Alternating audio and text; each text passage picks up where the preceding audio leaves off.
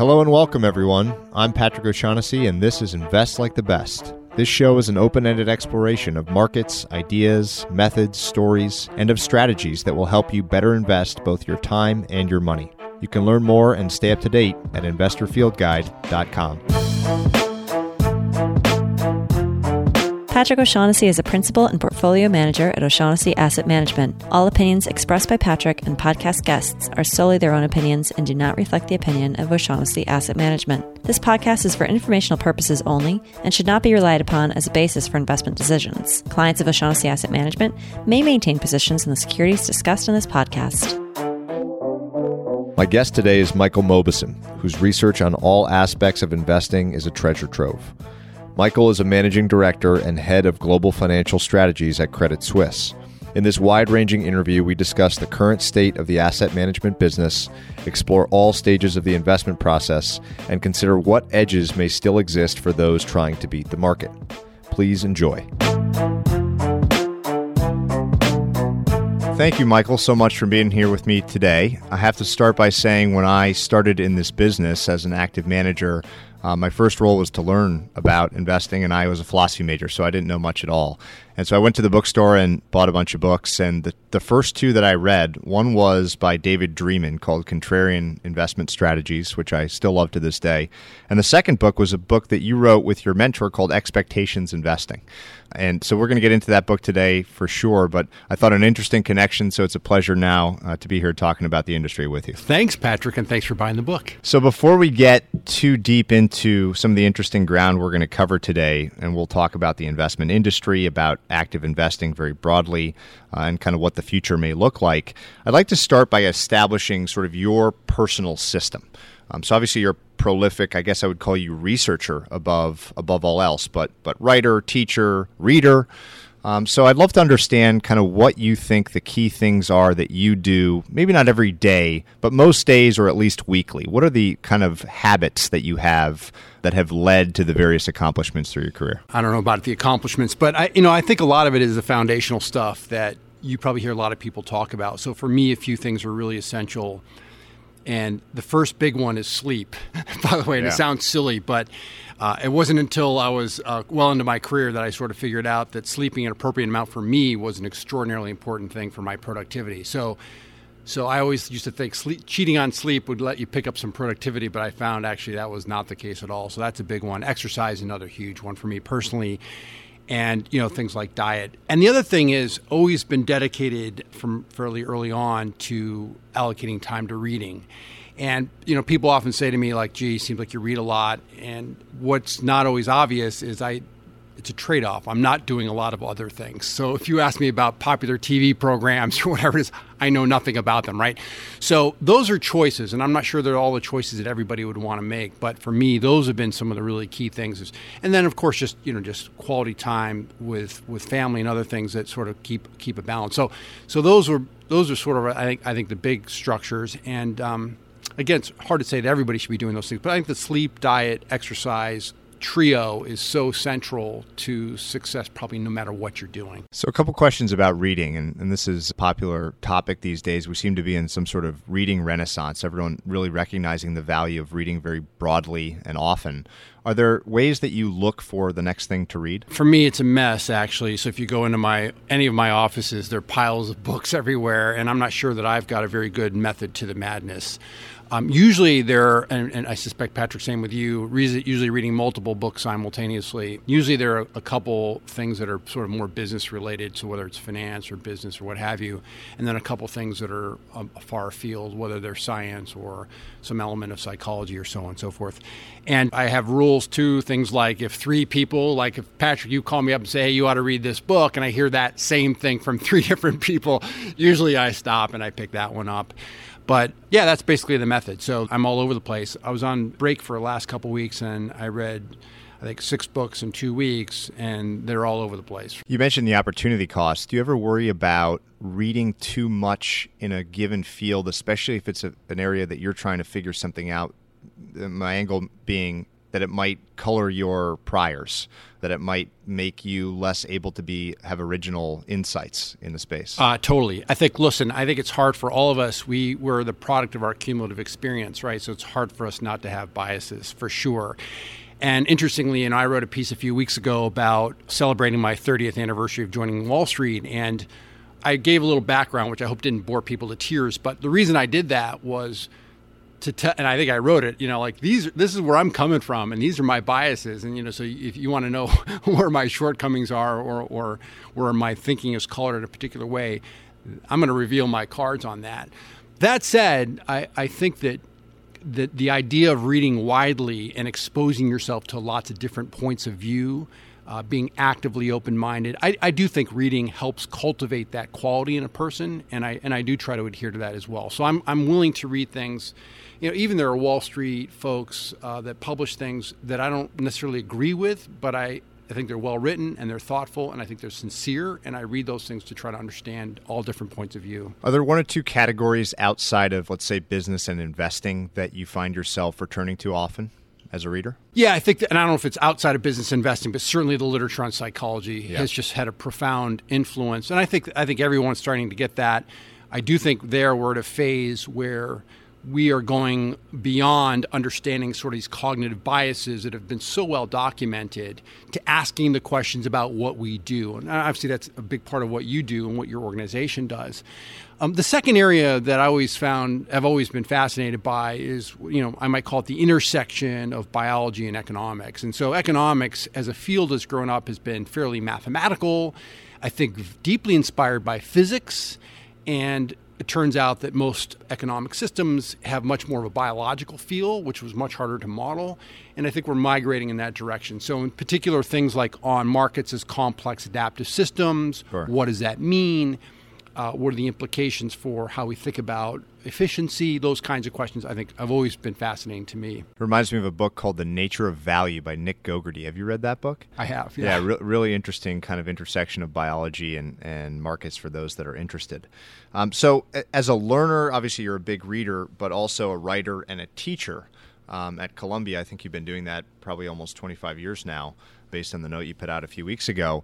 Are one of those three things your preferred way of learning? Do you think, obviously reading, you learn a lot by reading, but is there more merit or more learning to be done through writing and teaching maybe? It's an interesting question, Patrick, and I'd love to get your take on this as well. I feel that for me, writing and teaching in particular become very valuable mechanisms to consolidate understanding.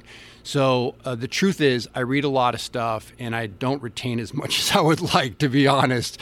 And I think to myself, to really consolidate those thoughts, writing them down in a cogent and intelligible fashion, or teaching them, even more importantly, to a live audience of people who are engaged and questioning, really allows me to solidify that. So if you sort of said, even going back to your initial question, you sort of said, what motivates me every single day?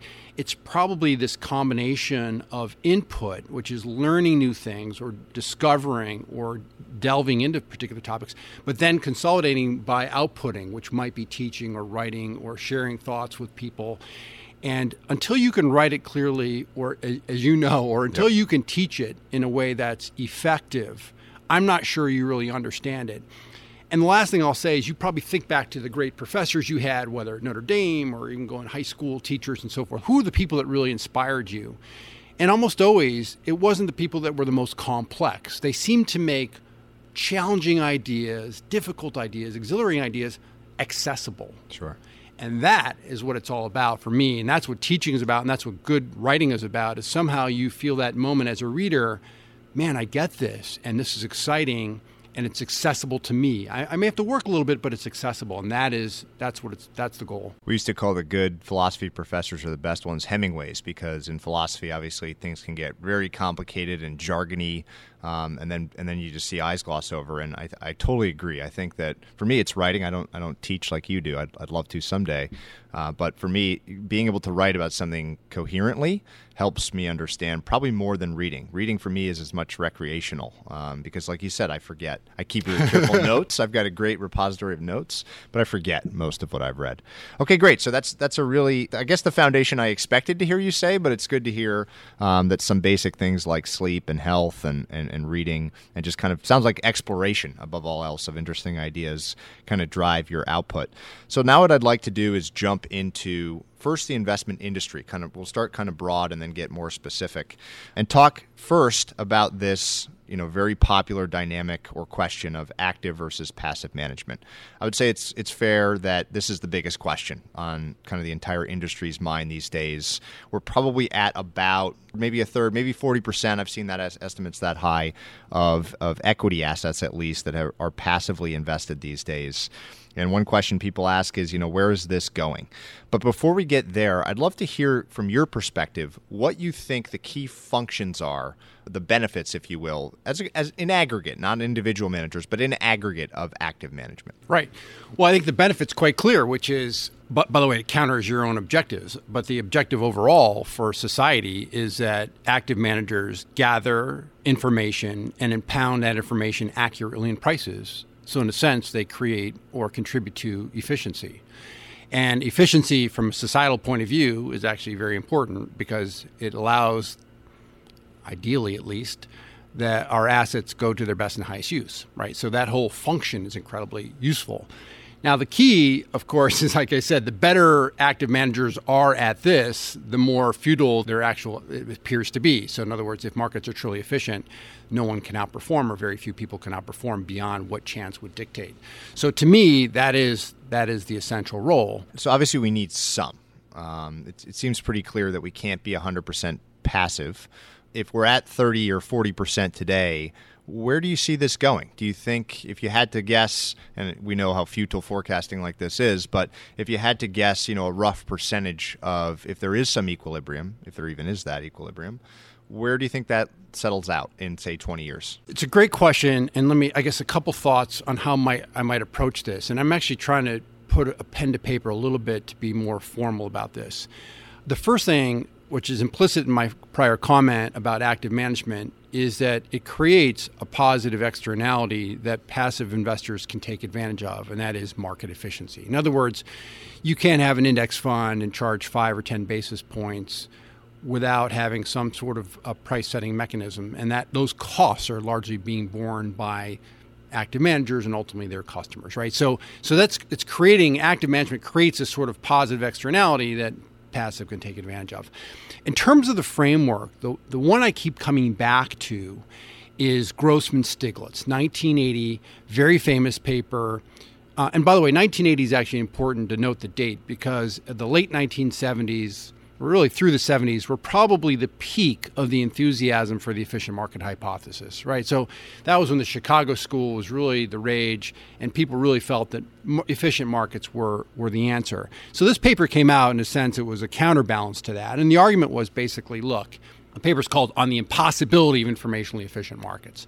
And their argument was, hey guys, look, there is a cost to gathering information and pounding in prices, and as a consequence, there needs to be a requisite benefit.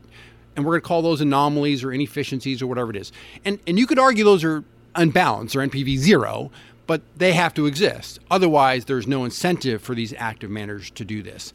So this becomes the fundamental question, and you could think about this maybe dynamically on both sides, which is how big must the inefficiencies be in order to keep some aspect of the active management business spinning to keep prices effectively efficient? We're probably at the juncture where the active side had gotten a little bit too big, maybe a little bit too fee heavy, so the opportunities weren't sufficient to justify the economics of the active business. So you're seeing that shift over. That's probably happening, but to me, obviously markets that can't be 100% passive, to state the obvious. And the other interesting question is, might there be how many people do we need versus, for example, technology or quantitative methods to allow that information to be impounded prices? So it's a super interesting question, but that is the way I'm going to come at this, is to say, how much is being spent in active across the board, by the way, not just mutual funds, but hedge funds and otherwise. And then how big must the opportunities be in markets? I mean, global equity markets, for example, are very large, but how big must those opportunities be for this to be in rough equilibrium, right? And then how do we get there? So I don't know how that dust settles, but that's to me, that's the framework to go at. It's cool, right? Yeah, it's a really interesting question. Obviously, such a complex market and hard to know what the answer is. I think the idea of active managers as providers of liquidity is something that they can at least earn some of their fees through that method, especially if there are fewer and fewer of them. And maybe if you're writing a paper, I'd love to hear your thoughts about how we might be able to tell when there's too much passive. Is it index funds running higher tracking error than we're used to? That might be another interesting question to explore in the paper. And I guess maybe that's a long-term question. In the more immediate term, I'm an active manager. You talk to a lot of them, work with a lot of them throughout your career. So a big question for the active management community is, well, in this period of transition, assuming that this kind of linear market share gaining from passive continues over the next decade or two, is more and more passive good or bad for active managers? Now, you've heard very famous people on both sides of this. So Buffett, decades ago, was famous for saying he liked passive because it was less competition, but now he advocates that people invest in index funds. I'm going to read one more opinion, which I think is a really interesting one here. So I believe that indexing will turn out to be just another Wall Street fad. When it passes, the prices of securities included in popular indexes will almost certainly decline relative to those that have been excluded. More significantly, as Behrens has pointed out, a self-reinforcing feedback loop has been created where the success of indexing has bolstered the performance of the index itself, which in turn promotes more indexing. When the market trend reverses, matching the market will not seem so attractive. The selling will then adversely affect the performance of the indexers and then further exacerbate the rush for the exits. So that was actually Seth Klarman writing in Margin of Safety in the late 80s, early 90s in what is an otherwise extremely valuable book. Got that one a little bit wrong. Certainly not a fad. So I'm curious where you fall on this continuum. Is more indexing make it easier or harder for active managers? You're going to give Seth a do-over on that one? No. So I think a couple things that are, certainly I don't think it's a fad.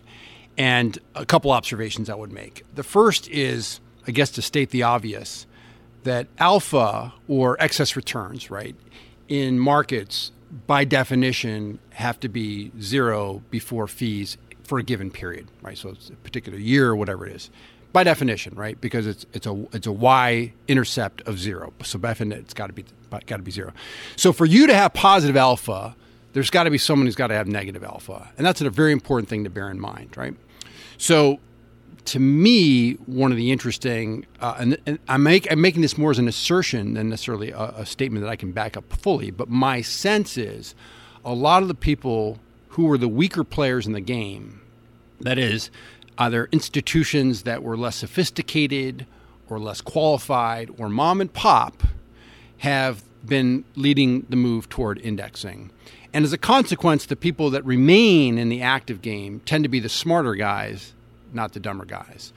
And if that's the case, and I think that's true, it sort of sparks what I've called the paradox of skill. It's not my idea, but the paradox of skill basically says in activities where skill and luck contribute to outcomes, which are certainly true for investing, more skill leads to more luck. And the key there is not the absolute level of skill, which I think uniformly we've seen gone up. It's the relative level of skill. So the relative level of skill is going down over time. So the very best and the average guys are less different. And as a consequence, there's parity in effect, and so luck takes over. So, that's a whole first big thought on this, is that if it's the case that the weaker players are leaving, it actually makes it not easier but more difficult for the remaining active managers because they're competing with the other smart guys. The second thing about indexing is that if you own, say, the S&P 500 index, you're going to earn the index return, right? I mean, you could argue perhaps that some prices within the index, some stocks are mispriced, but you're going to earn the index return. So if that's your benchmark, and I don't think it's an unreasonable benchmark for active managers, that's the reality. And the third thing is, if there are these mispricings, that would actually feed back into opportunities for active guys, right? In other words, so arbitrage would kick in. Right. And so now there have been a couple things. There's a paper by Russ Wormers, University of Maryland, where he's talked about stocks that are highly passively held tend to be less accurately priced or efficiently priced than stocks that are more actively held. Did I say that properly? Yep. So that's a difficult case to make. Yeah, for sure. But there might be something there as well. So do I get a sense? There might be a liquidity argument. You pointed out liquidity in active guys. There might be a liquidity argument, right? So it's not that we can go tumbling into passive and have no active managers. That's not going to work either. But we just have to be measured about this, that for most people, I think being passive or indexing is not an unreasonable strategy. But that doesn't mean that there's going to be no room for people to do things that are active. So you say, it's being led by the exodus, let's say, or the shift in market shares being led by less skilled, let's call them, investors. But I wonder about the remaining composition of active management. So you think about who's losing the assets, which active managers are losing the assets. So a couple thoughts here. First being that obviously people tend to fire managers that have underperformed. There seems to be some, maybe not super strong, but some mean reversion in performance. So maybe these guys are getting fired before they were going to go on to do quite well. And then the second idea is if you look at the rise of what we'll call closet indexing in the active space, especially here in the U.S., I wonder if, and that's been a very successful thing, by the way, managers that have, you could call it smart beta, there's a lot of different versions of it. Fundamental guys do this too, where massive funds, effectively you're getting a beta exposure, but it's in the active bucket. You could argue that that's not a very skilled player. Even if the manager themselves is a genius, if you manage, $200-300 billion or $100 billion, something like that, it's pretty hard to differentiate yourself at that scale. So I wonder whether or not there seems to be, certainly like Sharpe ratios have fallen, things like that. There seems to be some evidence that relative skill is falling. But I also wonder whether or not some of the industry dynamics, people managing career risk, this idea of closet indexing, et cetera, affects kind of this alpha pool that's left over. I agree with all that. I mean, I think you're nailing it. The first comment I would just make on regression, and you make this point accurately, and I think that if you talk to clients, you talk to consultants, they'll all go on about this topic, yet they still do it, which is this idea of firing. At the end of the day, they go, "Hey, Patrick, we're going to look at what you're doing and your process and your people and your philosophy, and that's what we care about." But at the end of the day, look, the truth is, the past performance is probably the most powerful indicator of whether you're going to get hired or fired. The thing is that, so you fire underperforming managers and you hire outperforming managers. In the subsequent periods, it doesn't mean that the worst guys, the bad guys, are going to do bad. It basically means there is going to be regression. So you expect bad performance to be, it's all within within randomness, right? So you expect the expected value of the next outcome is some alpha close to, zero. And for both the good guys and the bad guys. So that's the first thing. The second thing on closet indexing is absolutely fascinating, right? Which is, and there have been other things, so now as a mutual fund, you have to disclose the benchmark you're competing with. And that's a fairly new development in the history of mutual funds. That could be a precipitating event. If markets would be more efficient, it actually may be completely rational as an asset manager and someone who wants to retain assets to start to index, hug your benchmark to a greater degree, right? Because the chances of you shooting the lights out maybe not be very high, but the chance of you getting crushed also not very high. So as long as you sort of stay in the game a little bit, you can retain your assets, you've got a pretty good business. And you're absolutely right about career risk, which I think is a really, really big deal in our business, which is, Keynes got that famous quote, worldly wisdom teaches better to fail conventionally than to succeed unconventionally. And I think that's a big factor. So if you start to do something that's really off the beaten path, even if it's economically justified, if it doesn't work out in a relatively short period of time, you're going to be under a lot of pressure. And, that's also something that Seth Klarman, notwithstanding his indexing comments, has made a lot of really interesting and I think very thoughtful observations about clients and the nature of clients. And I think if you ask him about the success of Baupost over the decades, I think he would say that having the right clients was a essential ingredient, not just they're great investors, but an essential ingredient in their success because it allowed them to execute their process in a way that they may not have been able to do with a different set of clients with different objectives. Yeah, I think if I was once asked if I could have a dinner with any investor, who would it be? And Klarman was my answer, largely because of the business that he set up, as much as his investing skill. Obviously he's a deep fundamental guy. I'm a quant guy, so not a whole lot of overlap there. But I think that this idea of like client alpha, finding the right partners, I would even call them partners more than investors, maybe the most, going forward as passive continues to gain share, maybe the most important aspect of what active managers do. Maybe that wasn't the case in the past, but I think going forward, I agree with that. And he's got a lot. I mean, I remember him saying this at one point where he said, a great client is one who cashes a check when we hand it to him and writes us a check when we ask for one.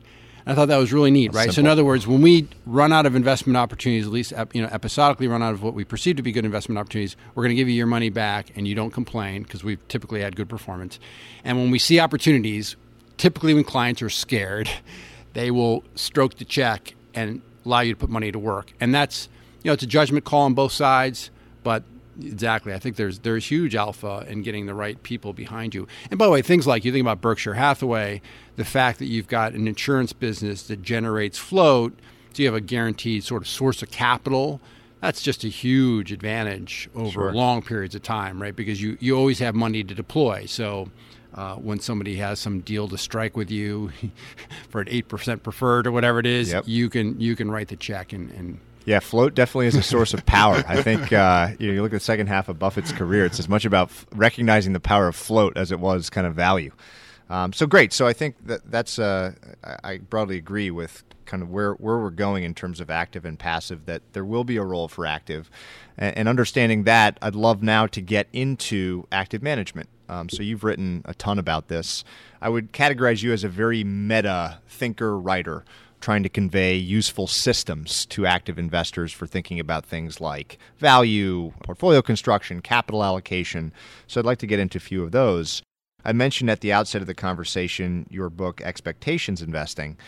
Maybe you could start there. That was a really useful book for me. I know a lot of fundamental investors who hand that book out. So maybe if you could describe what that framework is. Yeah, and a very brief history of this is that, you're a philosophy major. I was a government major. So I came to Wall Street very uninitiated with basic ideas of business and finance. In some ways, that was a liability. In other ways, it was an asset because it did prompt me to go back to first principles on a lot of things.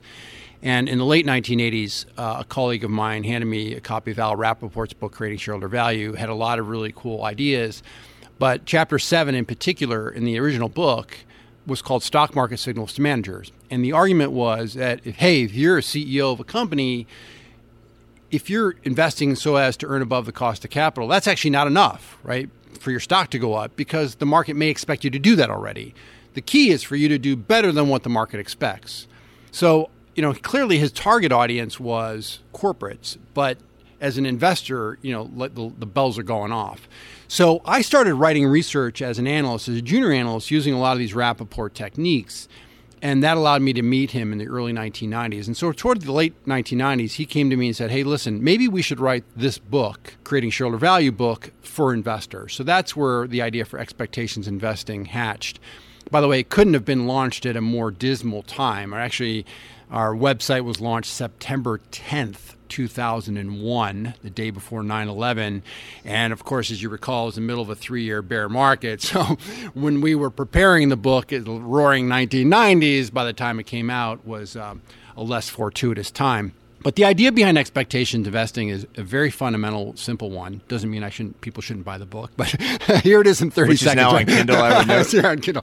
But here's the idea very simply, right, which is stock prices reflect a set of expectations for future financial performance. By the way, all asset prices do. Second, as an investor, you should be able to hopefully have some strategic and financial analysis to allow you to determine or get a sense of that fundamental performance.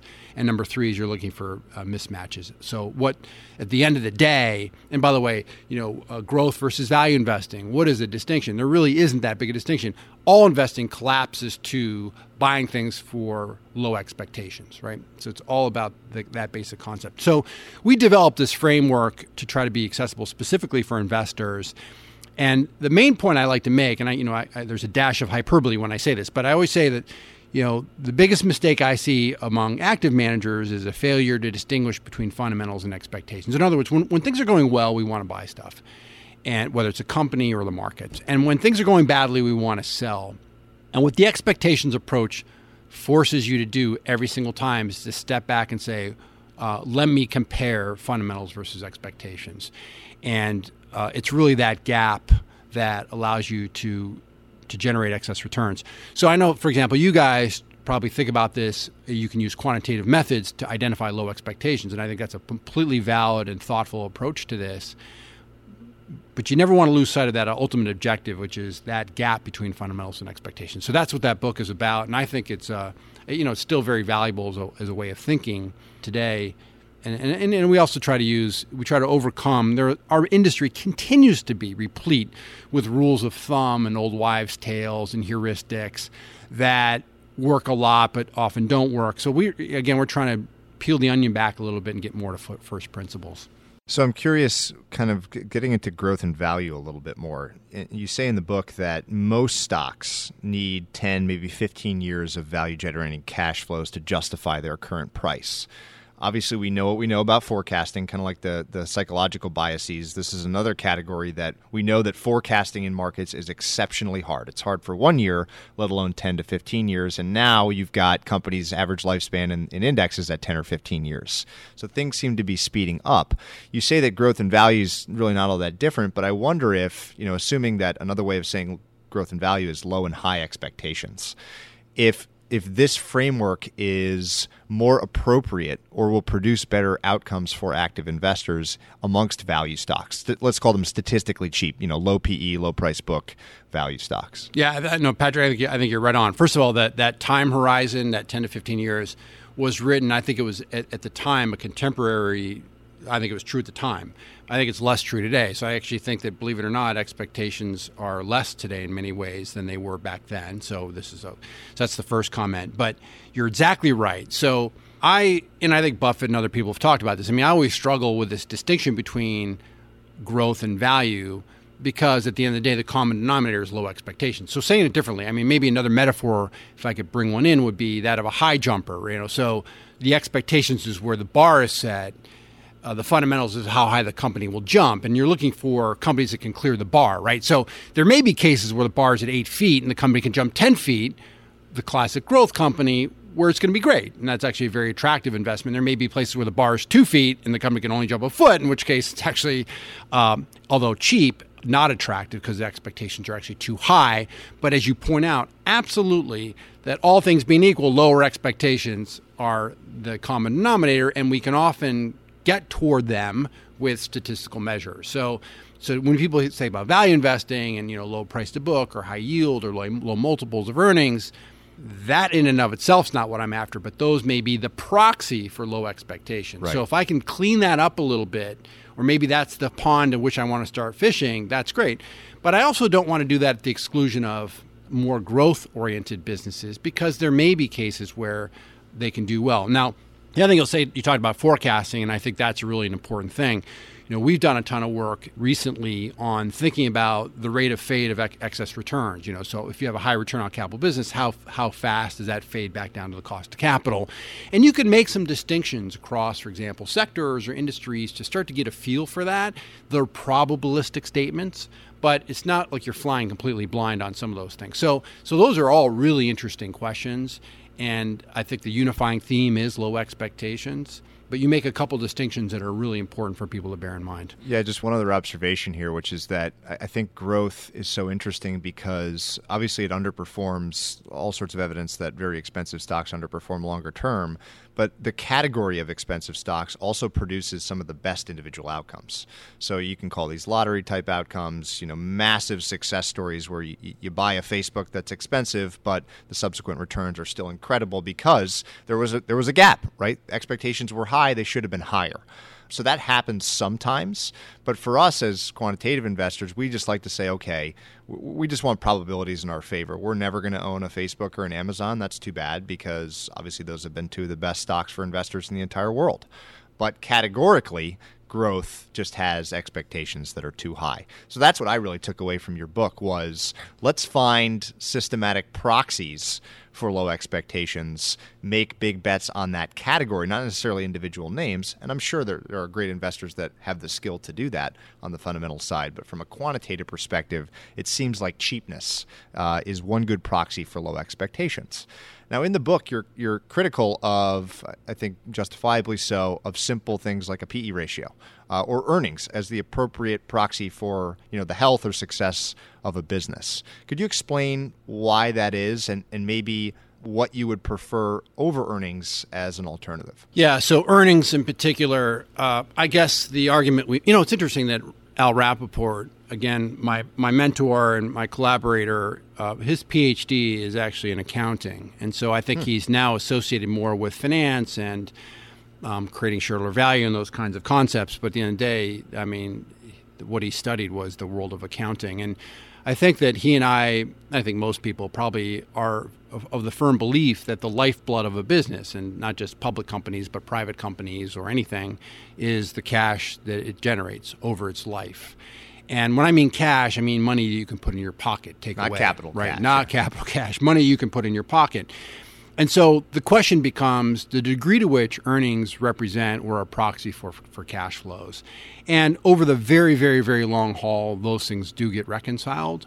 But for periods of multiple, years, decades, and so forth, there can be a fairly large dichotomy between earnings and cash flow. So that was really our point of emphasis, is to say earnings can be very misleading in that regard.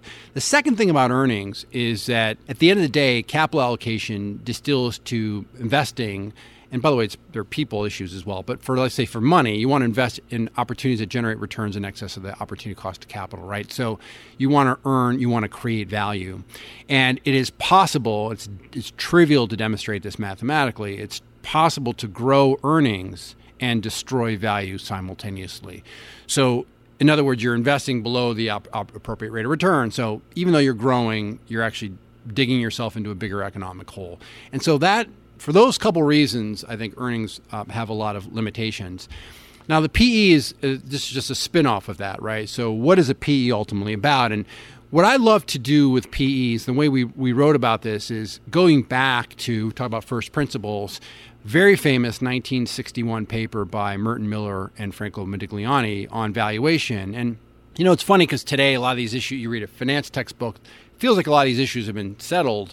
But, 1961, there were a lot of loose strands in the air, and these guys try to pin them down. And their question was, hey, what is the market value? Does it care about earnings? Does it care about cash flow? Does it care about dividends? And there were people that argued every one of those things. And the way they came out of it, and they said, listen, actually, all these things don't matter. It's all these things together because they're all tethered, right? But there's a formulation in that paper, which I love, and they actually have some very elegant language around it, which is accessible today and relevant today. And they said, look, you can think about the value of business in two pieces. The first is sort of the steady state value. So if they earn $1 today, they're going to earn that dollar into perpetuity. And the second piece is what they called, it's now called the present value growth opportunities, basically future value creation. So one of the ways you might think about this is, say, a restaurant chain. The stores in place today would be the steady state value, and then the future stores they build, restaurants they build that create value, will be what you're paying for the future. So you could think about value broken down into those two components.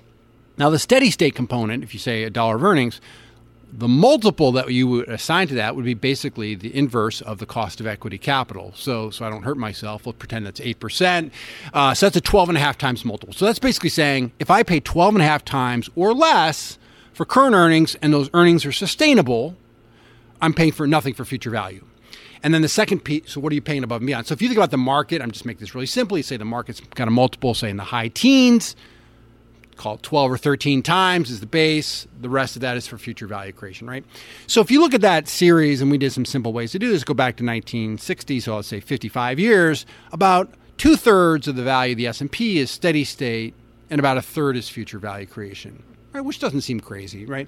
So to me, this sort of dismantling the PE, and by the way, the future value creation, I'll just extend on for one moment, it has to do with three things. One is how much you can invest, at what rate of return, for how long, right?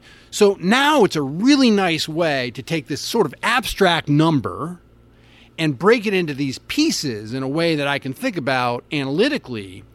That's a lot more intelligent. And then tying back to value investing or low expectations investing, as you said, if you can find companies where you're paying very little for future value creation, where there's a demonstrable record of value creation, you think there's some reason to believe it'll persist, that's pretty darn good, right? Yeah. Because that means you're paying basically nothing for future value creation and a lot of upside opportunity. Likewise, you may have businesses that the current earnings are not sustainable. They're descending really rapidly. It may look really cheap, but walking right into a value trap, right? Yeah, it's an interesting way of breaking it out, and really thought about it that way. But the idea of a value investing strategy as not relying on the future, which is so hard to know. And if we know anything about the future of fundamentals, maybe the most ironclad rule is that they're mean reverting. So you take an industry like the retail industry today, which has been obviously, totally hammered, beaten up really badly. Amazon's capturing tons of market share. They trade at, in many cases, extremely cheap valuation multiples that I'm sure if you did the work you just described, what you'd find is that there's basically nothing in there for future growth. If anything, people probably expect, a decline in sales or revenue for the industry in the next 5 years or something like that. So maybe that's another way of understanding why value has worked, that you're basically not paying for the future at all. You're paying for the current stream and maybe less. Absolutely. And by the way, my colleague at Columbia Business School, Bruce Greenwald, who's brilliant and an amazing teacher, he often says valuation, the way he would teach it would say, start with a balance sheet. So literally walking through the balance sheet and appropriately marking down the value of assets and liabilities to understand some sort of, modified book value. Then look at earnings power, which is a steady state value we've been talking about. And then third and only, and quite reluctantly, pay for future value creation. So that's sort of the classic value investor, Ben Graham mindset. But you're right. Now, that said, and I know you said you'll give a pass on things like Amazon, these other high valuation companies. That said, there may be ways to think about where growth will be value creating, which kind of companies will do well. So, again, I know you're as a discipline, you're saying we'll let that go, but I'm also saying that there may be ways for people to think about those without violating many of the principles we're talking about. So, do you think, using Amazon as the example, do you think there are? Because obviously you really couldn't capture this, maybe using like language processing, you could do it in the future, but you couldn't capture this quantitatively. Do you think there are qualitative ways of finding visionary companies / leaders like a Bezos, who says in his famous 97 letter, listen, the focus is on the customer, on long-term free cash generation, and then actually walks that walk? Because obviously it's been a tremendous success story. There's other stories like that, and those companies tend to be exciting and expensive, so a quantitative system will never own them. Do you think there really are repeatable ways of finding those companies ahead of time, or is it just catching the lucky star? Yeah, I think it's probably more the latter, the lucky star phenomenon. That said, I've been interested in Amazon for a long time personally, in part because a good friend of mine was the analyst at the time of the IPO, Bill Gurley, who's now at Benchmark Capital. Bill, really one of my favorite writers. Yeah, really smart guy, really great guy. And Bill was at Deutsche at the time, and he basically said, hey, these guys get it. And the second thing is he introduced me, and I got to know quite well at the time their CFO was Joy Covey. And Joy was she tragically died a few years ago, but she was a remarkable person and thinker. And I think that her influence is why that 97 letter looks the way that it does. Really? And so I think she was the one that placed great emphasis on ROIC, great emphasis on free cash flow first and foremost. Jeff certainly got the customer centricity, but they understood that scale could be really important, so they always kept their prices. They were always a little bit ahead of where they needed to be. She understood the cash conversion cycle. So I think that look at, like, anytime we talk about success, anytime you see great success, there's been a lot of skill and a lot of luck together in big doses both. And I certainly think that would be relevant and it would explain Amazon. But I think that they sort of developed this ethos early on with this focus on cash. That's been really important. The second thing I'll say, which is interesting, and I think this I don't know if you guys are looking at this factor, you probably have in some way, shape, or form, but I've been very interested in this work by Robert Novi Marx on gross profitability and quality. And the simplest measure for that is typically gross profits divided by assets.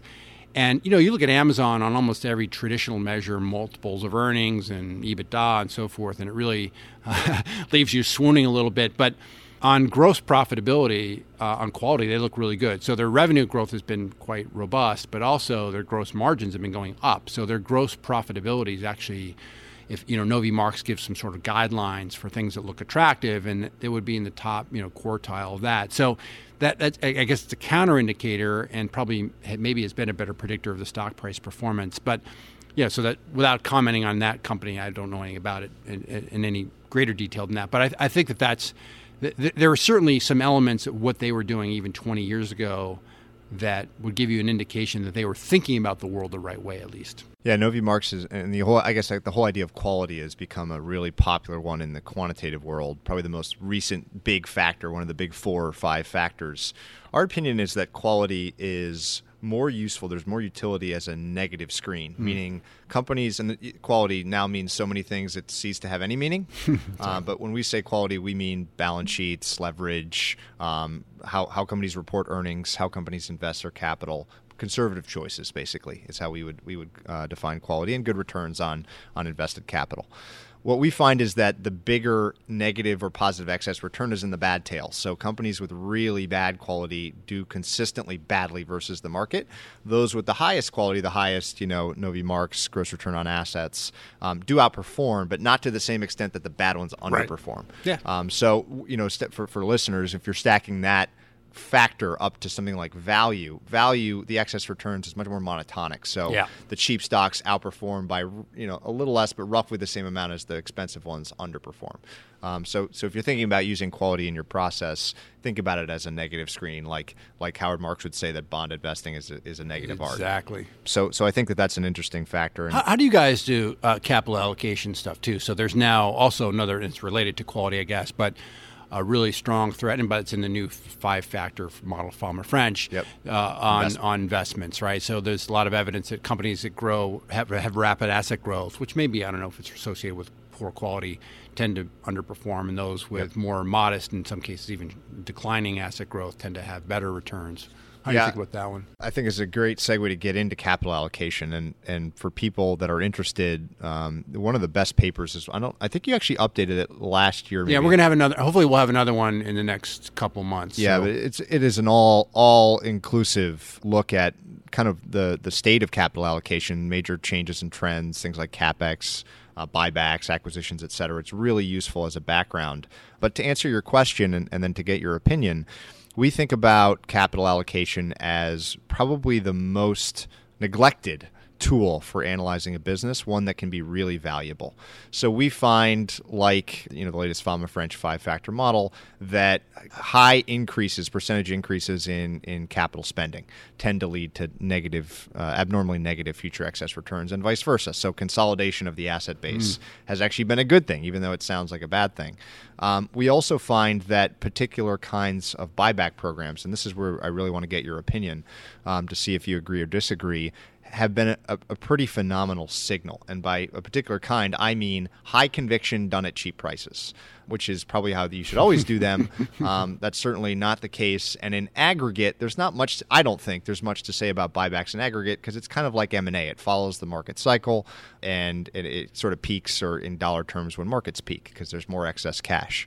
So the short answer to your question is yes, we prefer shrinking assets bases over rapidly expanding ones. We like buybacks over a lot of reliance on external financing. All of those things kind of sync with value to some extent, but have been, we think, neglected and very powerful tools for selection, both for selection and for avoiding companies. So how do you think about buybacks? It's become a whipping boy in the press, even for some famous politicians. I think Hillary Clinton's mentioned it. Larry Fink at BlackRock has come out saying that companies should be spending less on buybacks. Where do you fall? Well, we've written a ton, and I got to say that I think a lot of the articles I read, certainly by journalists, tend to be drivel, I guess would be the word I would pick. I just don't think that they're informed or thoughtful. That said, when I think about buybacks, and you gave like one bucket of it that, you obviously do them with conviction when the stocks are cheap, but we like to think about buybacks, categorizing them in 3 basic buckets. And the first is I'm going to call the market efficiency bucket, which is, hey, we're a large company, we pay a dividend. Typically, we're going to buy back stocks sort of methodically, every quarter, every year, some rough amount of our earnings.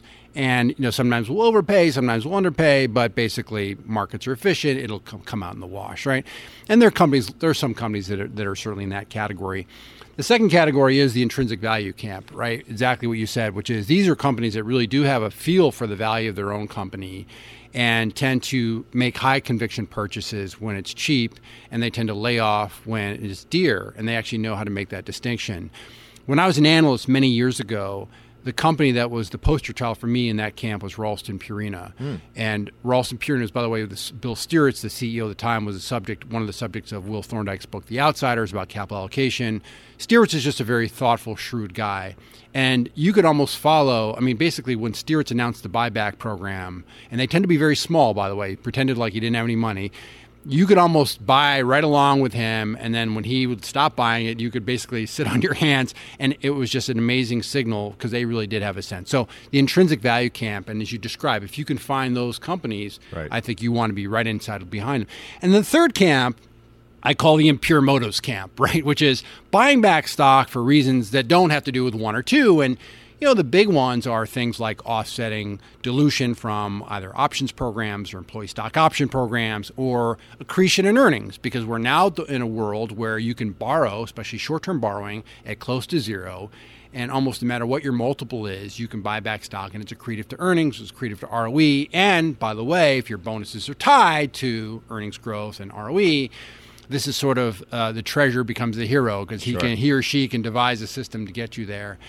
So those are the people who are not paying attention to the economics, and that's where I have a problem with it, right? So as you said, M&A and buybacks tend to be very pro-cyclical. Why? Because companies have but the other thing we should say about buybacks, which I think is really a fascinating thing, is I can argue to you with some assumptions that dividends and buybacks are mathematically equivalent, right? So they're in the real world they're not exactly, but they're pretty darn close. Basic. But it turns out psychologically, they're totally different from management. So management thinks of dividends as a quasi-contract. It's sacred once it's been established. You want to raise it if you can. You never want to cut it unless you're really under the gun. But buybacks are considered sort of this residual, right? We paid all our bills, we made all our investments, and we got money sitting around. What do we do with it? Let's buy back stock. So they're notwithstanding they really serve the same purpose, they're in completely different mental categories. So why do buybacks? Why are they pro-cyclical? Because that's when companies are doing well, is when they have the money. Right. So, and same with M&A, right? So it's the same basic idea. You perfectly described the difference psychologically between the two. Does it strike you? It strikes me as very odd, right? That in many cases the dividends are paid at all because investors can. It's so easy now, right? You can create your own dividend, and why not prefer, if you don't need the cash, to not pay taxes on it now every time it gets paid out? Kind of let it plow, stay in the business, own a little bit more of the business. Can you envision that changing? It seems to make a lot of sense that it would change. Rationally, that it would change. What do you think? Yeah, no, this topic has been around for a really long time, and because even people, there are a lot of people chasing high yield stocks, whether they're real estate investment trusts or high yielding stocks in general, for the yield. When as you point out, you can make a homemade dividend, which is going to give you the exact same consequence, and in fact will be much more tax efficient. So whether people are just not sophisticated enough to do that, but if you think about it, that's something like a financial advisor or even a robo-advisor. If you said, hey, I'm going to own XYZ company, I want to own, they should be able to set that up for you. Just sell a slight amount, becomes a synthetic dividend or homemade dividend, and your tax consequence is much better. So, yeah, I hope we get there, but it's interesting because I think most people just, and by the way, it's another interesting question. This is another topic for another day, but I write about this, and I think this drives me crazy too, because people, when you sit down with your financial advisor, they're almost always talking about total shareholder returns for whether stocks or for the market. The challenge is almost no one owns the total shareholder return, and the reason is a TSR assumes 100% reinvestment of dividends with zero tax consequence.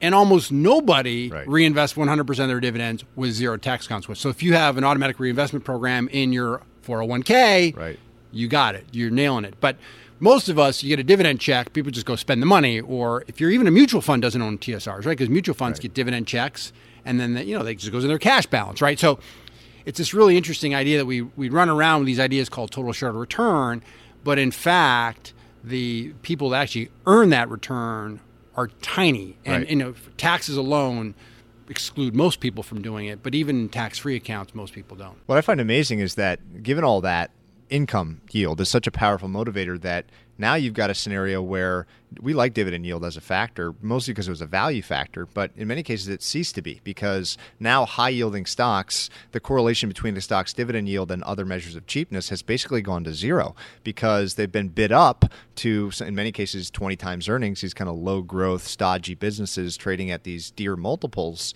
because people like that income. I think for investors out there, income, if you need it, if you really do want those dividends, can still be a good thing, but you need to be mindful of the price you're paying for that. And the market as a whole hasn't seemed to be mindful. It seems to be this kind of one-directional trade where, and this year's another example, dividend yielding stocks are doing phenomenally well this year. So one of the things I want to mention, Patrick, on the buybacks, which is I always say to people, active investors, if you own the shares of a company buying back stock, doing nothing is doing something. Right. And that something is increasing your percentage ownership in the company. So that's the other thing, to your argument about can we create these homemade dividends. In fact, if you just sold the prorated amount, you would maintain the exact same percentage ownership in the company and have cash in your pocket and be more tax efficient. All three things simultaneously. So it's doable, but you have to be alert, obviously, to be able to do that. That makes me think of also a chapter, I think first chapter in Outsiders on Henry Singleton, where I think from peak to trough, he bought back 90% of his shares. So your do nothing meant you went from being a one owner to one that owns a lot more of that business. Now for them, obviously it worked out fantastically well. Teledyne did really well, but I think a fascinating topic. So appreciate the opinions on it. So as we kind of round down this line of inquiry on what active managers should care about, these perception reality gaps, looking for low expectations versus the real fundamental story. I've heard it said that the edge that remains, and this is the question certainly as a portfolio manager myself when dealing with prospective investors or clients, this is the question of the day. What is your edge and how is it sustainable? So you hear that there are a couple different kinds of edges. There's an analytical one, an informational one, and a behavioral one. Those are the kind of the big three camps. I might add organizational and client alpha that we talked a lot about earlier, that having a business set up the right way and the right clients can be a huge advantage as well. But taking those first three categories, if you were an active investor and you had to choose, so I get to bestow you, I'm God, I get to bestow you with a keen advantage in one of those three categories, which do you think is the most important of those going forward? I think that, part of it is, so I have my own personal inclinations on this, but that may not be relevant for all people. So there are, by the way, I hear stories and I meet with, for example, certain hedge funds that are doing extraordinary things in the information gathering business and, huge budgets on data. And in fact, my oldest son is studied computer science and has done a lot of machine learning. And I asked him recently, what are the biggest barriers to really improving these models? And he said it's less about the analytics and much more about the quality of the data. So there is, I believe, that there is some opportunity with information. But for me, look, I think that I do think it's analytical / behavioral. In the book on skill and luck, the way I rephrased it is there, sort of skill is an analytical set of skills, and you point out its edge and its portfolio construction. It is managing and mitigating the behavioral issues and hopefully taking advantage of those when they work for you. But I also mentioned the organizational one. I think you're absolutely right. And you think about quality decision making is probably part disposition, so a little bit is who you are, part of your training, what you studied and how, and then part of its organization. I don't know exactly what the allocation is, but those are probably the three big buckets. So to me, when you think about where are the pockets of inefficiency, usually two or three things I like to think about. One is, as an institution, are there places where you can compete against mom and pop individuals? And that in public markets in the U.S., that tends to be come and go. Obviously, the last time we had a huge wave of individuals was the late 1990s, and that created huge opportunities for institutions. The second is, are there forced sellers? And it's really interesting that are there people that are doing things for non-fundamental reasons? Now, it's interesting that it's intriguing to bring in the indexing idea here, but usually forced selling is things like margin calls, so people have to do things they don't want to do. It could be banks having to reduce their risk-weighted assets, but the classic one is spin-offs. Sure. Right. So it's amazing how persistent spin-offs have been, notwithstanding this literature has been around for a really long time. And then the last one, I call them diversity breakdowns. I think it's more the behavioral thing, which is we know ever since markets have existed, and by the way, it's not just markets, it's in society in general, that we tend to correlate our behaviors in meaningful ways from time to time. So for markets to be efficient, one of the key underlying conditions is we'll call it investor heterogeneity, differences, different points of view, different strategies, different time horizons, and so forth. And that tends to contribute to market efficiency. If we correlate our behaviors, whether we all just adopt the same decision rules, or if you, a contrarian investor, sit on your hands, so you don't participate. So in effect, you pull yourself out of the game. We get these diversity breakdowns. And we'll go back to Seth Klarman. He's got this line, which I absolutely love. He says, value investing is at its core the marriage of a contrarian streak and a calculator. And so as I try to unpack that, the contrarian streak says, hey, if everybody's bullish on this, I'm going to consider the other side of it. Or if everybody's bearish, I'm going to consider the other side of it, right? So just knowing, at least weighing the other side of the story. But note that it's not just the contrarian streak, right? Because being a contrarian for the sake of contrarian, not a good idea, right? Because often the consensus is right. It's this calculator is the second piece where because everybody believes the same thing, that has led to this mismatch between fundamentals and expectations. And, and I don't know that it's the case, but you mentioned this thing on here are these high dividend stocks trading at 20 times earnings because everybody wants yield. That would be the case where I'd say, let me examine this carefully. Everybody wants to own this kind of a stock. We know why they want to own this kind of stock. So their decision rules are collapsing to one. Now let me pull out the calculator and say, do those valuations now make sense in absence of just a pure yield, right? And that's so I love that Klarman framework. And I think it would be a behavioral / analytical combination perhaps, but at the core, investing is a social activity. It always has been and it always will be.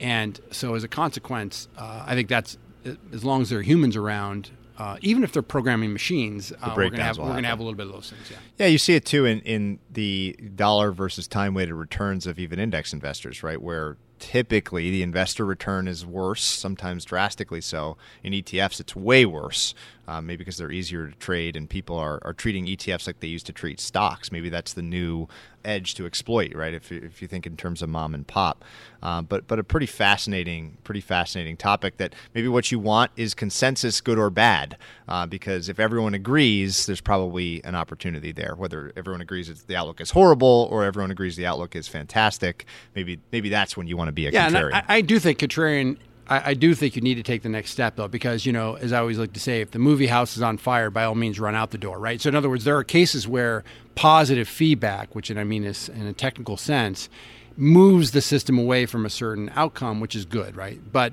like you said, it more often than not, certainly that's the pond you want to fish in, right? Yeah.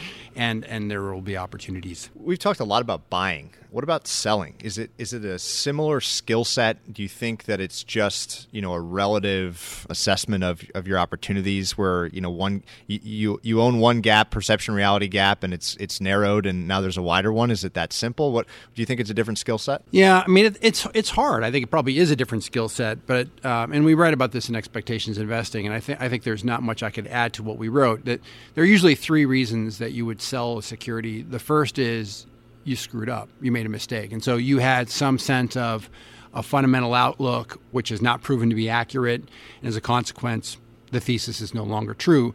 And by the way, that's a really hard one because we all, especially, an active non-quantitative manager, is you fall for thesis creep, right? In other words, typically the stock has not done well, so it looks cheaper.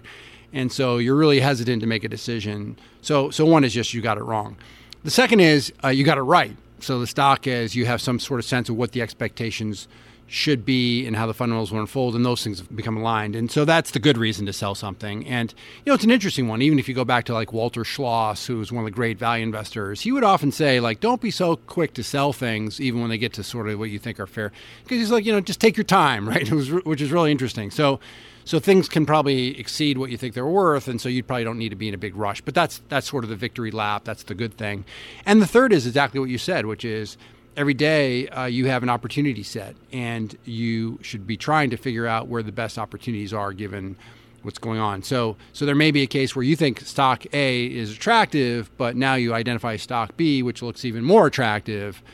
So you sell A for B just to improve your relative position. So those to me would be the three sort of big categories. There are probably some subcategories of those things, but that's how I would probably think about it. The hardest one is probably the first one because you have to admit that you're wrong, which most of us don't want to do. So the last piece of the puzzle is portfolio construction. I know you've written a lot about this, things like the Kelly criterion, mean variance. What do you think is the state of portfolio construction skill amongst active managers? And, if you had to choose a method for how you weight a portfolio once you've made your selections, what would it be? It's I like to do much more work on this, and I'm a little bit frustrated in part because of my lack of technical abilities in this. But let me just mention one thing I found fascinating. We wrote a piece not too long ago called Form Follows Function. It was about how your organization should be structured in order to serve your edge, right? And one of the academic papers in there that I found intriguing was a study of about 14 mutual fund families. That they looked about 65, 70 funds run by analysts within the fund family. So I'm making this up, but it might be the T. Rowe Price Analyst Fund versus an appropriate T. Rowe PM run fund. Okay, so that's the basic idea. And what they found was that the analyst run funds did better than the PM run funds. Wow. In the same family, right? Now, okay, that's kind of interesting. So what's going on there? So a couple things you might point to. One is most analyst run funds are sector constrained, right? So in other words, they may not be exactly sector neutral, but they're going to be close to sector neutral. So it's pure stock picking, right? And going back to our discussion, we were talking a little bit about offline about active share. Active share is either you're weighting stocks differently or you're doing something outside the index, but there's a good example. So they're not, these guys are all stock picking. They're not messing with sectors. And, the second thing is, by the way, PMs tend to not listen to their analysts as they get older. But that's separate. But the one that was not explicit, which I thought was interesting, is to your point, was what about portfolio construction in general, right? Yeah. So that may be related to the sector thing. So that's intriguing. Okay, so going back to your specific question, I think the way to approach this is to encourage portfolio managers to answer a series of questions, because what you should do for portfolio construction is really a function of what kind of edge you think you have. Mm-hmm. Do you think you're going to have lots and lots of little opportunities? Do you think you're going to have a few ginormous opportunities? The second is going to be, what are you trying to do? Are you trying to maximize your wealth in a period? So you want to have as much money as you can possibly have by December 31st, 2016? Or do you anticipate parlaying your wealth? So your money on your bankroll on December 31st becomes your bankroll on January 1st, and so on and so forth. That leads to a separate set of questions. And third are, what are your constraints? Do you have drawdown constraints, sector constraints, leverage constraints, trading constraints, so forth, right? And I think if you answer those series of questions, that will lead to portfolio construction approach that makes sense for what you're trying to do. Now, in our industry, and tell me if you have a view or a sense that's different than this, I think most portfolio managers and mutual funds, and even to some degree hedge funds, probably have a feel for what they're doing with portfolio construction, and then have a risk manager look over their shoulder and say, "Hey, Patrick, I don't know about this or that," or you might want to think about this. Barra might have more influence on people's portfolio construction than PM. So right, exactly. So, and there's something for that, but you really haven't answered the questions as to whether that's the approach. So, I have to say, and you've sort of alluded to it, that one of the things I believe or have a sense is underutilized is a Kelly criterion, right? So Kelly... Can you describe it a little bit? Yeah, so Kelly was a physicist at Bell Labs back in the 1950s, and was interested in a basic problem in gambling. And he was talking to Claude Shannon, who's a father of information theory, and Shannon said, well, there's an interesting application of information theory in gambling. And so the Kelly criteria basically says that the more information you have, so think about it this way, that information is, in a sense, a move away from entropy. So it's something different than randomness, right? So if you say markets are perfectly efficient, there is no information in markets, right? But if there is some edge, there's information, right? And so the idea of a Kelly system is that your bet size should be proportionate to some degree to the amount of information that you have. So Kelly formalized this in the 1950s. He died tragically. He was quite young. So there's this idea, but the basic idea is called geometric mean maximization. So you're looking at geometric means, not arithmetic means, but geometric means over time. Okay, so probably the most famous user of this is Ed Thorpe. And Ed is famous for writing the book Beat the Dealer about card counting back in the 1960s. And what's interesting about that is that Thorpe not only wrote about card counting techniques, which were quite novel at the time, but also described the Kelly system for betting. So the point was, if you know your bankroll and you know your edge, you know precisely how much you should bet on a particular hand, which is super cool, right? Yeah. So you're maximizing your return given your information, your edge. And so Thorpe went on to found Princeton Newport Partners and eventually his own money management firm and delivered like unbelievable numbers. Now, it turns out that a pure Kelly formula leads to like pretty wicked Crazy drawdowns, bets, yeah. right? So in other words, in drawdowns too. So it gives you a higher probability of higher terminal wealth at some point, but you don't want to be on that roller coaster, right? So you can do things like partial Kellys. You can tone it down a little bit. But that to me is something I'd like to do more work on, which is to create, and there's some guys doing it out there, but to create the series of really important questions to ask a portfolio manager about what he or she is trying to do and what his or her constraints are. And then once you've answered those questions honestly and correctly, it becomes an algorithm. I mean, it becomes math right at the end.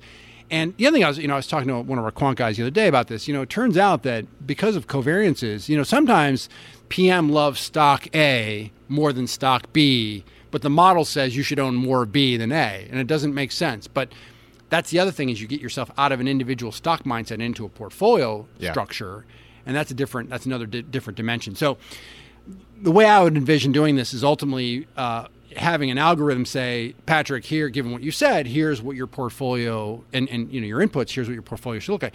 And I'm not sure you should necessarily adhere to it perfectly, but it's really nice to know what that portfolio would look like and why you're different than what that portfolio is. Yeah, we mentioned borrow, which is one way of measuring exposures, risk exposures to different kinds of things, like say value investing. There's ones that could measure exposure to something like the price of oil. And what you find, I think, amongst traditional fundamental investors is that they like stock X, they like it this much more than stock Y, and that building a portfolio that way may maximize return over some long period, but has unintentional bets baked into it. So you may say, well, you're exposed to the price of oil, and they say, well, I don't have an opinion on the price of oil, so I don't want that exposure. That seems to be an increasingly key part of how sophisticated managers are building their portfolios, even if they're a pure stock picker, that using some of these risk-based tools for portfolio construction is an interesting application. Now, whether or not that's a good thing or whether it's deadening some of their edge is an open question. But that's how we think about it is, what do we want? And then to get that, can we remove, let's call them unintentional bets or risk exposures? Can I get the same thing I want? In our case, a portfolio with great valuations, with really good capital allocations behind them, things like that. Can I get that without taking on, a massive bet on this or that? And by the way, I think a lot of the multi-strat guys do a lot of that, and they're pretty, as you know, they're pretty sophisticated at that.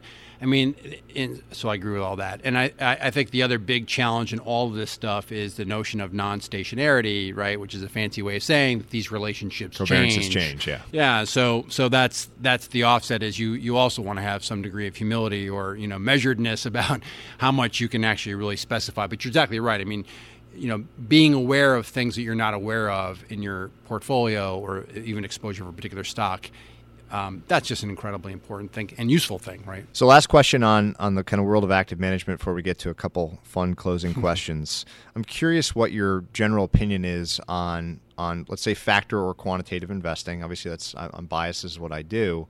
But in terms of its effectiveness, its potential for the future, but also whether or not you think that these factors, which are cheaper and cheaper in a broad sense, are taking away some of what used to be called skill from other active managers? Yeah, I mean, it's an incredibly interesting question. And, you go back to the work by Paul Meehl in the 1950s was demonstrating that it's often the case that algorithms can help human decisions and decision making, and there have been meta studies demonstrating that we'll call them more quantitative methods or more algorithmic methods very rarely do worse than humans. I guess the worst case is they tie, and they often do better than humans, right? Yep. So there's not in our field, but in other fields, there's a lot of evidence that this way of thinking about the world works. the trick, a couple tricks about the factors, and you're much more intimate with this than I am, is, sort of these open questions about, are we capturing a risk component, or is there sort of a mispricing? And that's an interesting angle to consider. The second is some of the episodic nature of some of these things. Bands wrote his famous paper about small cap outperforming large cap in 1981. And if you said, I'm going all in on that in 1981, for 20 years, you were wandering around the desert, right? So there's some of that as well. So to me, the question would be, if you're going to be, call it qualitative or a fundamental investor, can you blend some of the quantitative techniques with these other qualitative techniques? And so this is almost like this hybrid. And so to me, as you can tell, I'm very sympathetic to quantitative methods.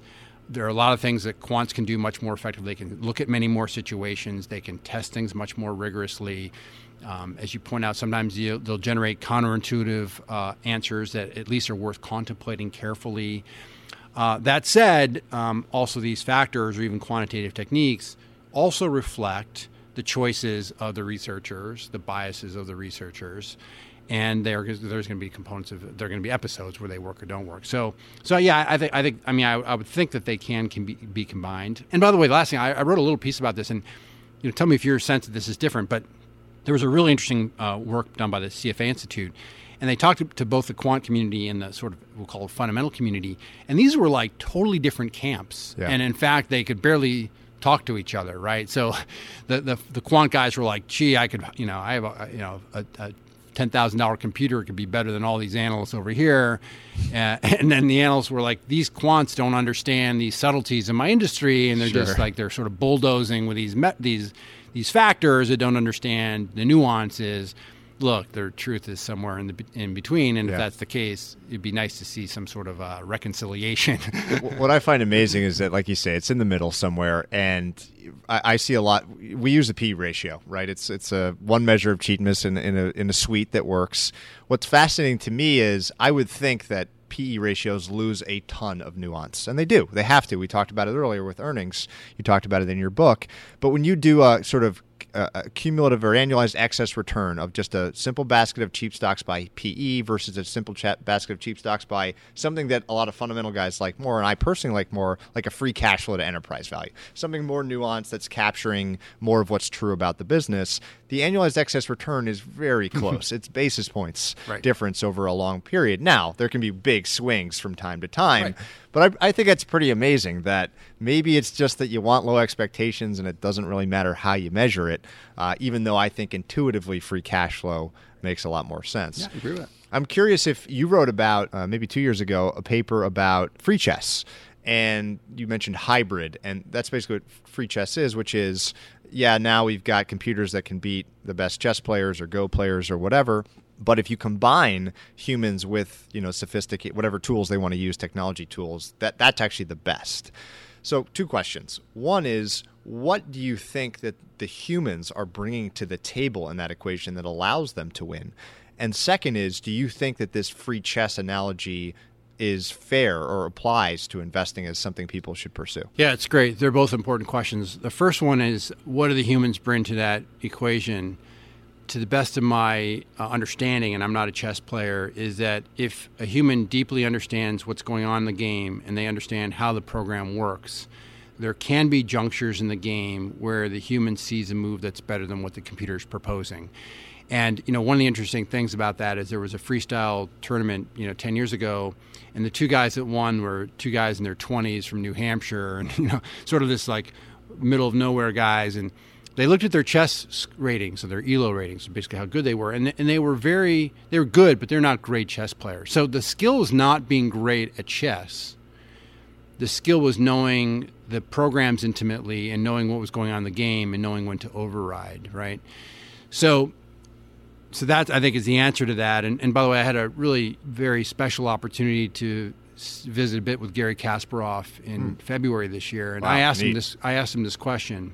And he felt that he suggested he thought these freestyle teams would continue to be better than the programs. Now, I think the margin is not great but it still appears to be the case. So that's an interesting. Okay, so does it apply to investing? And I think that, look, chess is a complete information game. It's a closed system, predictable movement. Computers can do a lot of computation, right? So markets are different in all those dimensions, right? So that's true.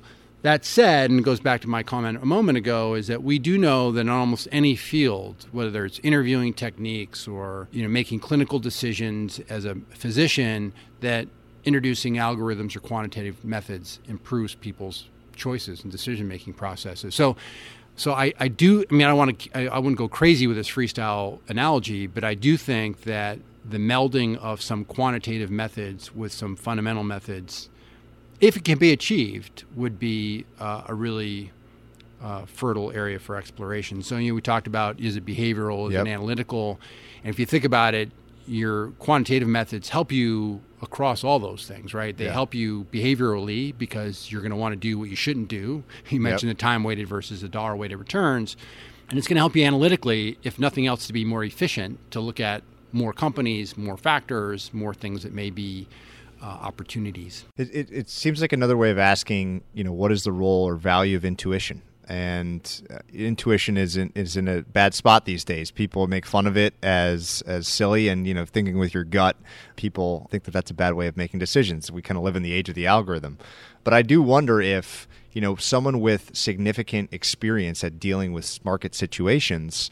We're just information processing machines ourselves, probably more powerful than we give ourselves credit for, whether or not the free chess thing works and could continue to work in market because, Soros gets the back pain or whatever it is, where there is something that intuition is nothing more than a recognition, I think, of a pattern, right, that you've seen before and that you see again. So maybe there is a role, and for me, this is way out of bounds because there's no gut or intuition in what I do. I do have a thought on this because I wrote about this in my book called Think Twice, and I have a fairly strong view on this, which is that intuition does exist, by the way, and I think in pattern recognition is a good way to describe it. I would use the Danny Kahneman formulation of System 1, System 2, right? System 1 being your analytical, your experiential system, which is fast and automatic and very difficult to train, and System 2 being your analytical system, which is slow, purposeful, deliberate, and so forth. And I think that intuition applies when you've trained your System 1 in a certain way to be able to see patterns. And chess, going back to chess, is a great example of that. So we know you can show a chess master a board, and he or she can pick out very quickly who has the advantage and what the best moves are and so forth. They're very good at that because they've internalized it through all this practice. But if you put yourself into a unstable and nonlinear environment, those tools all go away. And so I know that investors talk about pattern recognition, and there may be certain patterns like corporate performance and so forth that may be a priori identifiable, but there's just Greg Northcraft, psychologist, got this line I love. He says there's a really important distinction between experience and expertise. And experience means you've been doing something for a long time. Expertise means you have a predictive model that works. Yep. And we confuse those two things all the time. So people go, pattern, I saw, how'd you get that stock right? Oh, I saw the pattern, right? Well, the key is, are you rigorously measuring all of your intuitions? And I suspect if we did that in a sort of rigorous way, we would find that intuition really in investing, there may be subsets of investing where it works, but in the entirety, I'd be very skeptical about its power, personally. So two final investing questions, and then just one or two more about some fun takeaways for listeners out there. So the first, and these are kind of different flavors of the same idea. Let's imagine that you have one goal, and that's it in life, which is to earn the best return you can over, let's say, the next 20 years. Investing on the long side only in public equity markets. So you're just a vanilla stock investor. You have two options. The first is you get to be the PM, and you get to pick three analysts, and one of them could be Seth Klarman, whoever you want in the world, and you're going to be making active decisions. Second option is you buy Vanguard, total market index. Which of those do you go with? Yeah, so if I were really committed to it and I really want to do that, I would go for the first one, believe it or not. And I think that, and that may be false belief that I could pull this off, but I do think that with the proper, and I mentioned before, I think with people with a proper disposition and proper training and if we create an environment that we could probably do reasonably well, maybe not crush the market, but do something that would certainly be comparable. And especially if we could go anywhere, that would be helpful. So now that said, and I just want to be clear that most of my personal invested money is indexed because I don't have the time, and there are conflict possibilities, but I don't have a lot of time to do it. And I do think for most people it's a very reasonable thing to do. So you may have already answered it by saying most of your money, personal money, is indexed. But so the first question was really aimed more at prospective or current practitioners out there, managers themselves. Another way of framing it would be in a way that might be more useful for allocators, which would be, forget you doing it yourself with 3 analysts. Let's say that you got to interview 50 managers, which allocators get to interview whoever they want. They have the money to invest to fuel businesses. If you had, let's say, 50 managers that you could choose or were randomly selected, you don't know ahead of time which ones you're going to like best, but at the end you have to invest in one or more of them. Again, second option being Vanguard. Is the same answer, or would you go with Vanguard then? Well, I might go with the same answer, which would be try to pick those. But I got to say that a couple things. If you relegated me to equities and long only and so forth, but to me, and I got this from David Swenson in the Yale Endowment. I mean, he talks a lot about looking at differential performance across asset classes, and basically argues that when there's a substantial difference across, there's a lot of divergence, a lot of variance, that's where there's an opportunity to express skill. And so certain things like U.S. Treasury bond portfolios, it's just really hard, just the nature of what you're doing, to distinguish yourself, and then so those kinds of things would lend themselves to passive. But there may be certain asset classes that would lend themselves to better performance where skill can really express itself. So that would be the first thing I would look for. And the second thing, and we talked briefly about this offline, but this idea that I would probably want people to try to do something a little bit different than the benchmark, right? So if I'm going to own, for example, an S&P 500 Vanguard index fund, if I want someone to try to beat that, I want their active share, and I want them to be somewhat different than that portfolio in a thoughtful fashion to give me some shot, right? So, and the other thing is, of course, the fees come into play and all this stuff. But I think that there are some characteristics of fund managers that do well that we can identify. Doesn't assure you're going to do it, but probably skews the probabilities in your favor. Yeah. Well, great. So now let's just a couple closing questions. One looking back, one looking forward. What aspects of your career or life have been the most satisfying in hindsight? You just wrote the paper about your 30-year anniversary in the business.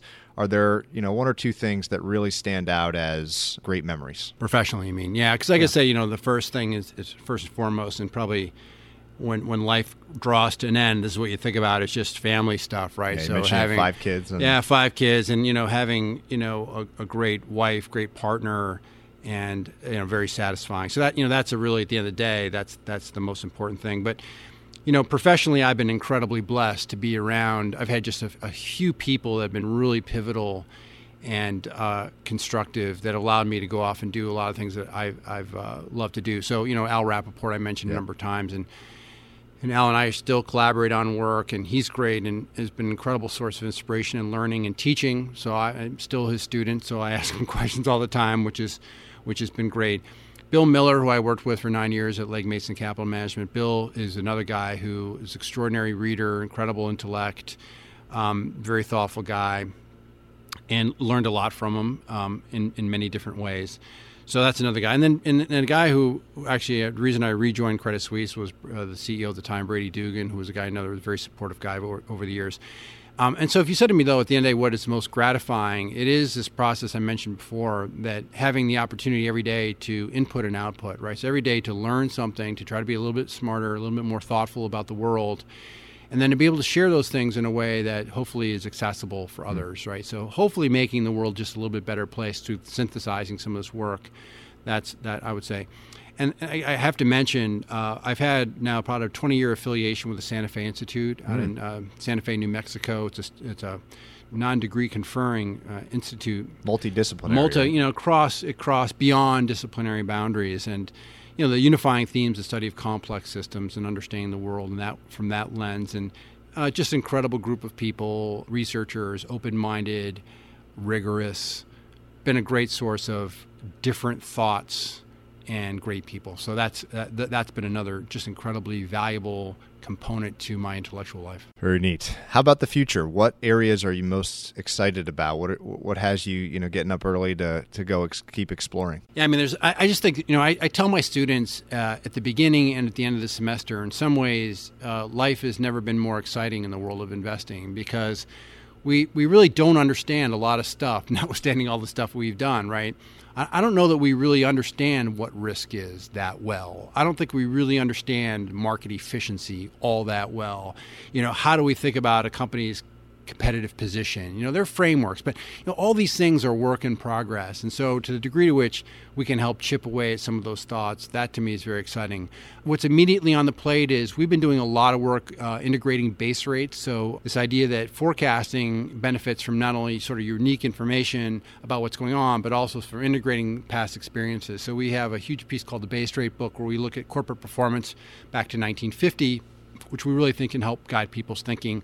We're updating the capital allocation piece. You mentioned that. That's also really cool work. Yeah, we look at how the top 1,000 companies in the U.S. have spent all their dollars in the last 35 years, look at the trends, draw on a lot of academic research to show what's better, what's worse, and so forth. That's a lot of fun. And you mentioned this. We mentioned this in some detail, but I keep coming back to this portfolio construction. If you said, if outcomes are a function of your edge and your how you bet on that edge, I think that we spend as an industry a lot of time thinking about edge, much less time on portfolio construction. So that's another area that we're really excited. So it never ends. I always think to myself, I'm going to run out of stuff to talk about, but my list continues to be long, and more ideas than time is the problem. So we started with your personal system, and we'll end there too. I'm curious, and I'll frame, everyone asks the favorite book question, so I'm going to frame it a little bit differently, which is, again, bestow you with a power, which is that you can force everybody out there to read and really absorb just one book. What would that book be? Yeah, that's a tricky one. I think I would go with Danny Kahneman's book, Thinking Fast and Slow. And, the reason and maybe it's just a personal taste, but I'm very fascinated by our decision-making processes as people. And, I think Kahneman and certainly his collaborator Tversky have done as much or as more than anybody in the last 50 years to contributing to our understanding of where we do things well and where we don't do things well. And I also think it tends to be a gap in our curriculum. You think about young people, either in high school or in college, and certainly post-college, many of them have not taken a formal class in decision-making. Now, as a philosophy major, you probably studied logic, and so you understand some of these principles and sort of resonates with you more. But it is remarkable that we throw people into the world without them understanding or having learned about some of these principles of decision-making. And so it's obviously professionally super helpful, right? But it's also, I think, extraordinary just for life. Yeah. All the decisions you face, whether they're personal decisions or personal finance decisions and so forth. So I think that would be the book I would go for. There are many, many more, Yeah, but There's that's a good. catalog, I think that's. I'll leave it at that. And then the last two, you mentioned, sleep. Obviously, I think it's pretty straightforward there, but also diet and exercise. I think nutrition and exercise are probably areas that we know very little about, that are interesting areas of research for those in other fields. So I'm curious, kind of your take. What's your routine? What are your kind of prescriptions for how you eat and how you think about moving? Yeah, I'm reading Daniel Lieberman's book right now called The History of the Human Body. I don't know if you know that book, but it's sort of an evolutionary history of humans, and it's it's a fascinating read because it's tracing the human body over, let's call it a couple million years, and so where we've come from and so forth. Yeah, and look, I don't think there are any prescriptions that I have that are not very common sense. I was an athlete growing up. I always enjoyed playing sports. I still do play sports. So for me, getting out and exercising is something that I've always enjoyed doing. It's always been part of my routine. So it's not a big onus for me. I think for some people it's more difficult. Yeah. And then, I think diet is just, for me, it's mostly common sense stuff. I mean, obviously lay off all the bad stuff. And that's one of the points that Lieberman makes in this book is that, we've obviously evolved to desire certain things like salty foods, sugary foods, fatty foods, and so forth. And there is a huge evolutionary advantage to finding those things and consuming them for our forebears. But the food industry has figured out a way to deliver those things in bulk with no nutrition and cheap. And Supernormal stimuli. They call them, yeah. Supernormal stimuli. So you just got to figure out how to do everything in good measure, I guess. Well, this has been an absolute blast. I really appreciate all the time, and hopefully everyone out there finds it useful for making some decisions about what they're going to do, whether it's with their career in the business or how they're going to allocate their money. So I really appreciate, pretty long interview. I appreciate your time. Thank you, Patrick. It's awesome. Hey everyone, Patrick here again. To find more episodes of Invest Like the Best, go to investorfieldguide.com/podcast. If you're a book lover, you can also sign up for my book club at investorfieldguide.com/book club. After you sign up, you'll receive a full investor curriculum right away, and then 3 to 4 suggestions of new books every month. You can also follow me on Twitter at Patrick_Oshag, OSHAG. If you enjoy the show, please leave a quick review for us on iTunes, which will help more people discover Invest Like the Best. Thanks so much for listening.